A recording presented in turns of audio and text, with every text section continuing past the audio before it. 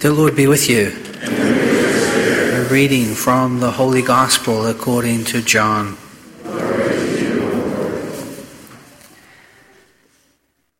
A man named John was sent from God. He came for testimony, to testify to the light, so that all might believe through him. He was not the light, but came to testify to the light. And this is the testimony of John. When the Jews from Jerusalem sent priests and Levites to him to ask him, "Who are you?" he admitted and did not deny it, but admitted, "I am not the Christ." And so they asked him, "What are you then? Are you Elijah?" And he said, "I am not." "Are you the prophet?" He answered, "No." So they said to him, "Who are you? So we can give an answer to those who sent us. What do you have to say for yourself?" He said, "I am the voice of one crying out in the desert, 'Make straight the way of the Lord,' as Isaiah the prophet said." Some Pharisees were also sent. They asked him, "Why then do you baptize if you are not the Christ or Elijah or the prophet?"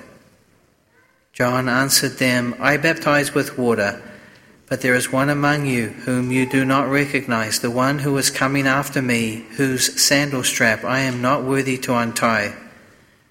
This happened in Bethany, across the Jordan, where John was baptizing. The Gospel of the Lord. Praise to you, Lord Jesus Christ. In this third week of Advent, we come together as a community and individually to test and examine ourselves and to see if we are preparing for the coming of Jesus in a way that reflects our true desires. We will see once again that God has robed us with the supernatural gifts to do just that. This past week, we remembered two lesser known saints, St. Lucy and St. John of the Cross. Here is something about St. John of the Cross that will help us hide inside the Scriptures as we walk along the edge of the world. It concerns a Carmelite sister, the cook at the convent in Spain. One day, she told the saint that when she walked by the pond, the frogs heard her footsteps and jumped into the water. The saint said, "The frogs were going to the place where they were most secure. They preserved themselves by plunging into the depths of the water." He advised her to do the same.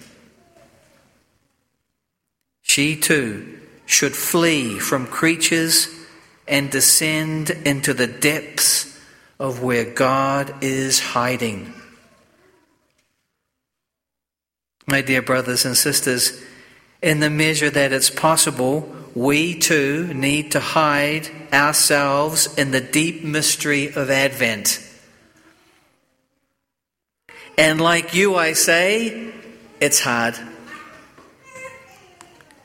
So that's why we're here, to help each other and to be helped. Help me, Lord Jesus, to find you in the quiet, lonely place inside my heart. The Scriptures are our pathway to God. I will give you some thoughts from the readings that struck me, but the Holy Spirit may lead you to different and more personalized reflections.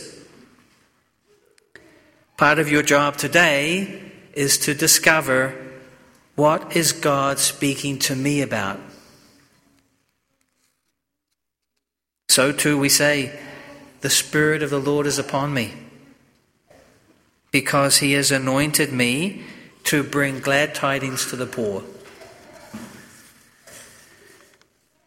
Rejoice heartily in the Lord. In my God is the joy of my soul, for he has robed me with a robe of salvation and wrapped me in a mantle of justice. In the times that we live, it seems to me that self-confidence has taken a hit.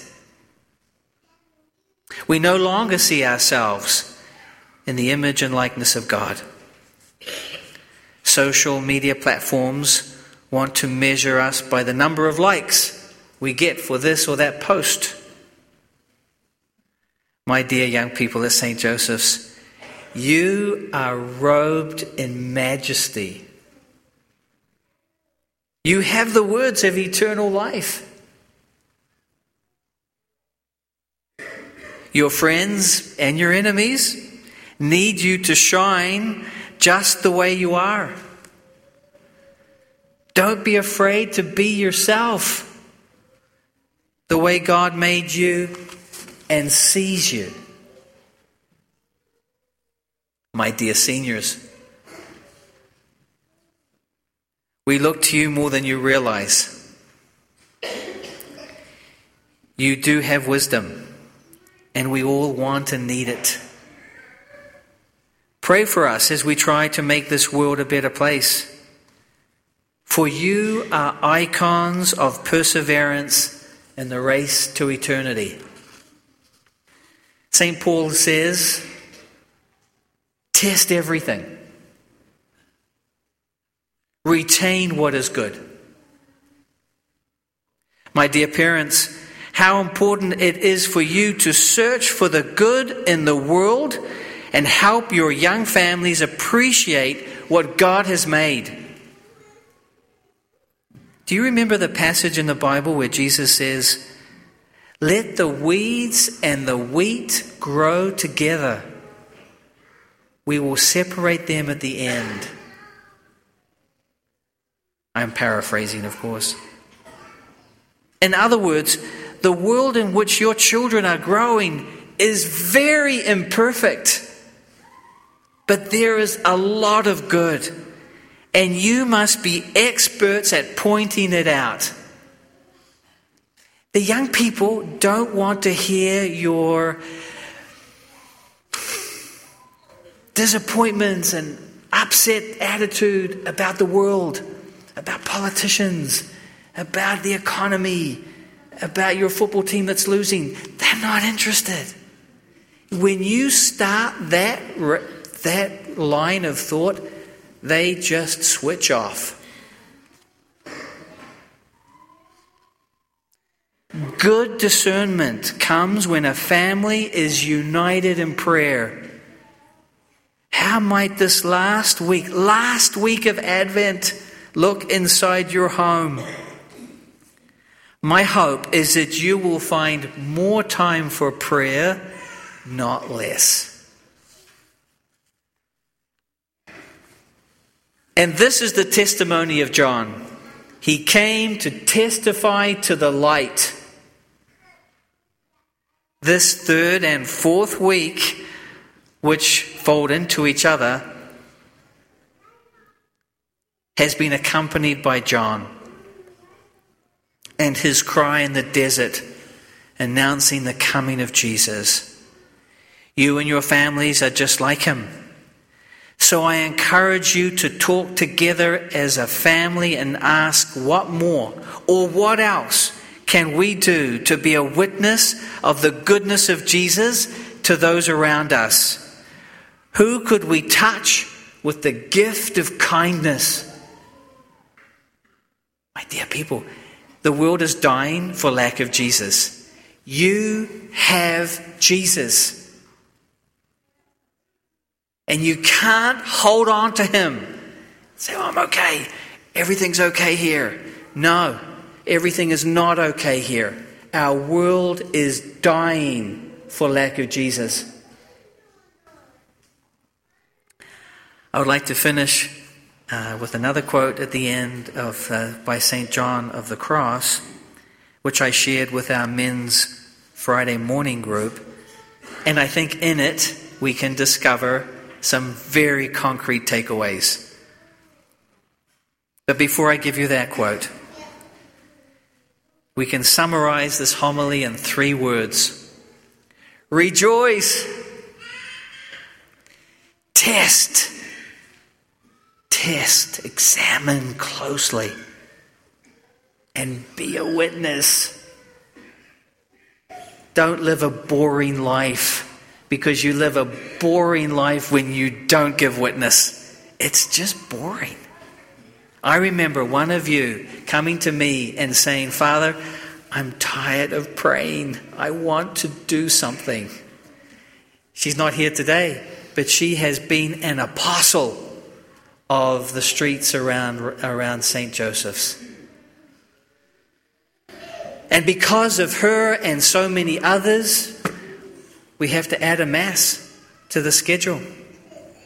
So instead of doing 2 Masses a month for our Hispanic brothers and sisters, we're going to do a Mass every Sunday in the evening at 5:30 come the new year. Not because of some idea that I had, but because you have gone out there and knocked on doors. Just yesterday, some of them on a nice cold Saturday morning went out, and the gentleman came after them later because they had spoken to his wife, and he came running after them because he knew Monsignor John Williams. And I was asking after him, and they said, we need to come back. So here's the quote. What God seeks, he being himself God by nature, is to make us gods, with a small g, through participation. Just as fire converts all things into fire, all the goodness we possess is lent to us, and God considers it his own. Wisdom enters through love, silence, and mortification. It is great wisdom to know how to be silent and to look at neither the remarks, nor the deeds, nor the lives of others. Let us present our petitions to God the Father, who anticipates our every desire and need. With confidence we beseech his mercy upon us. For the Church, that she may bring good news to the poor, healing to the brokenhearted, and liberty to captives, we pray to the Lord. Lord, hear our prayer. For all nations, that they may heed the message of Christ and embrace the way of the gospel, we pray to the Lord. Lord, hear our prayer. For the handicapped, that the Lord may strengthen them by our assistance and make them firm through our support and concern, we pray to the Lord. Lord, hear our prayer. For the intentions of those who have placed their intentions in our prayer boxes, we pray to the Lord. Lord, hear our prayer. Today's Mass is being offered for the intentions of Joseph Otto. We pray to the Lord. Lord, hear our prayer. For those who are sick or infirm and for their caregivers, that God in his mercy will draw close to them and raise them up, we pray to the Lord. Lord, hear our prayer. For the repose of the souls of all the faithful departed, that through our prayers and those of the Blessed Mother they may join the saints in heaven. Eternal rest grant unto them, O Lord, and let perpetual light shine upon them. May their souls and the souls of all the faithful departed, through the mercy of God, rest in peace. Loving Father, you used St. John the Baptist to prepare your people for the advent of your Son. By emulating the prophetic role of the Baptist, may we preach your truth to all the nations through Christ our Lord. Amen. Amen.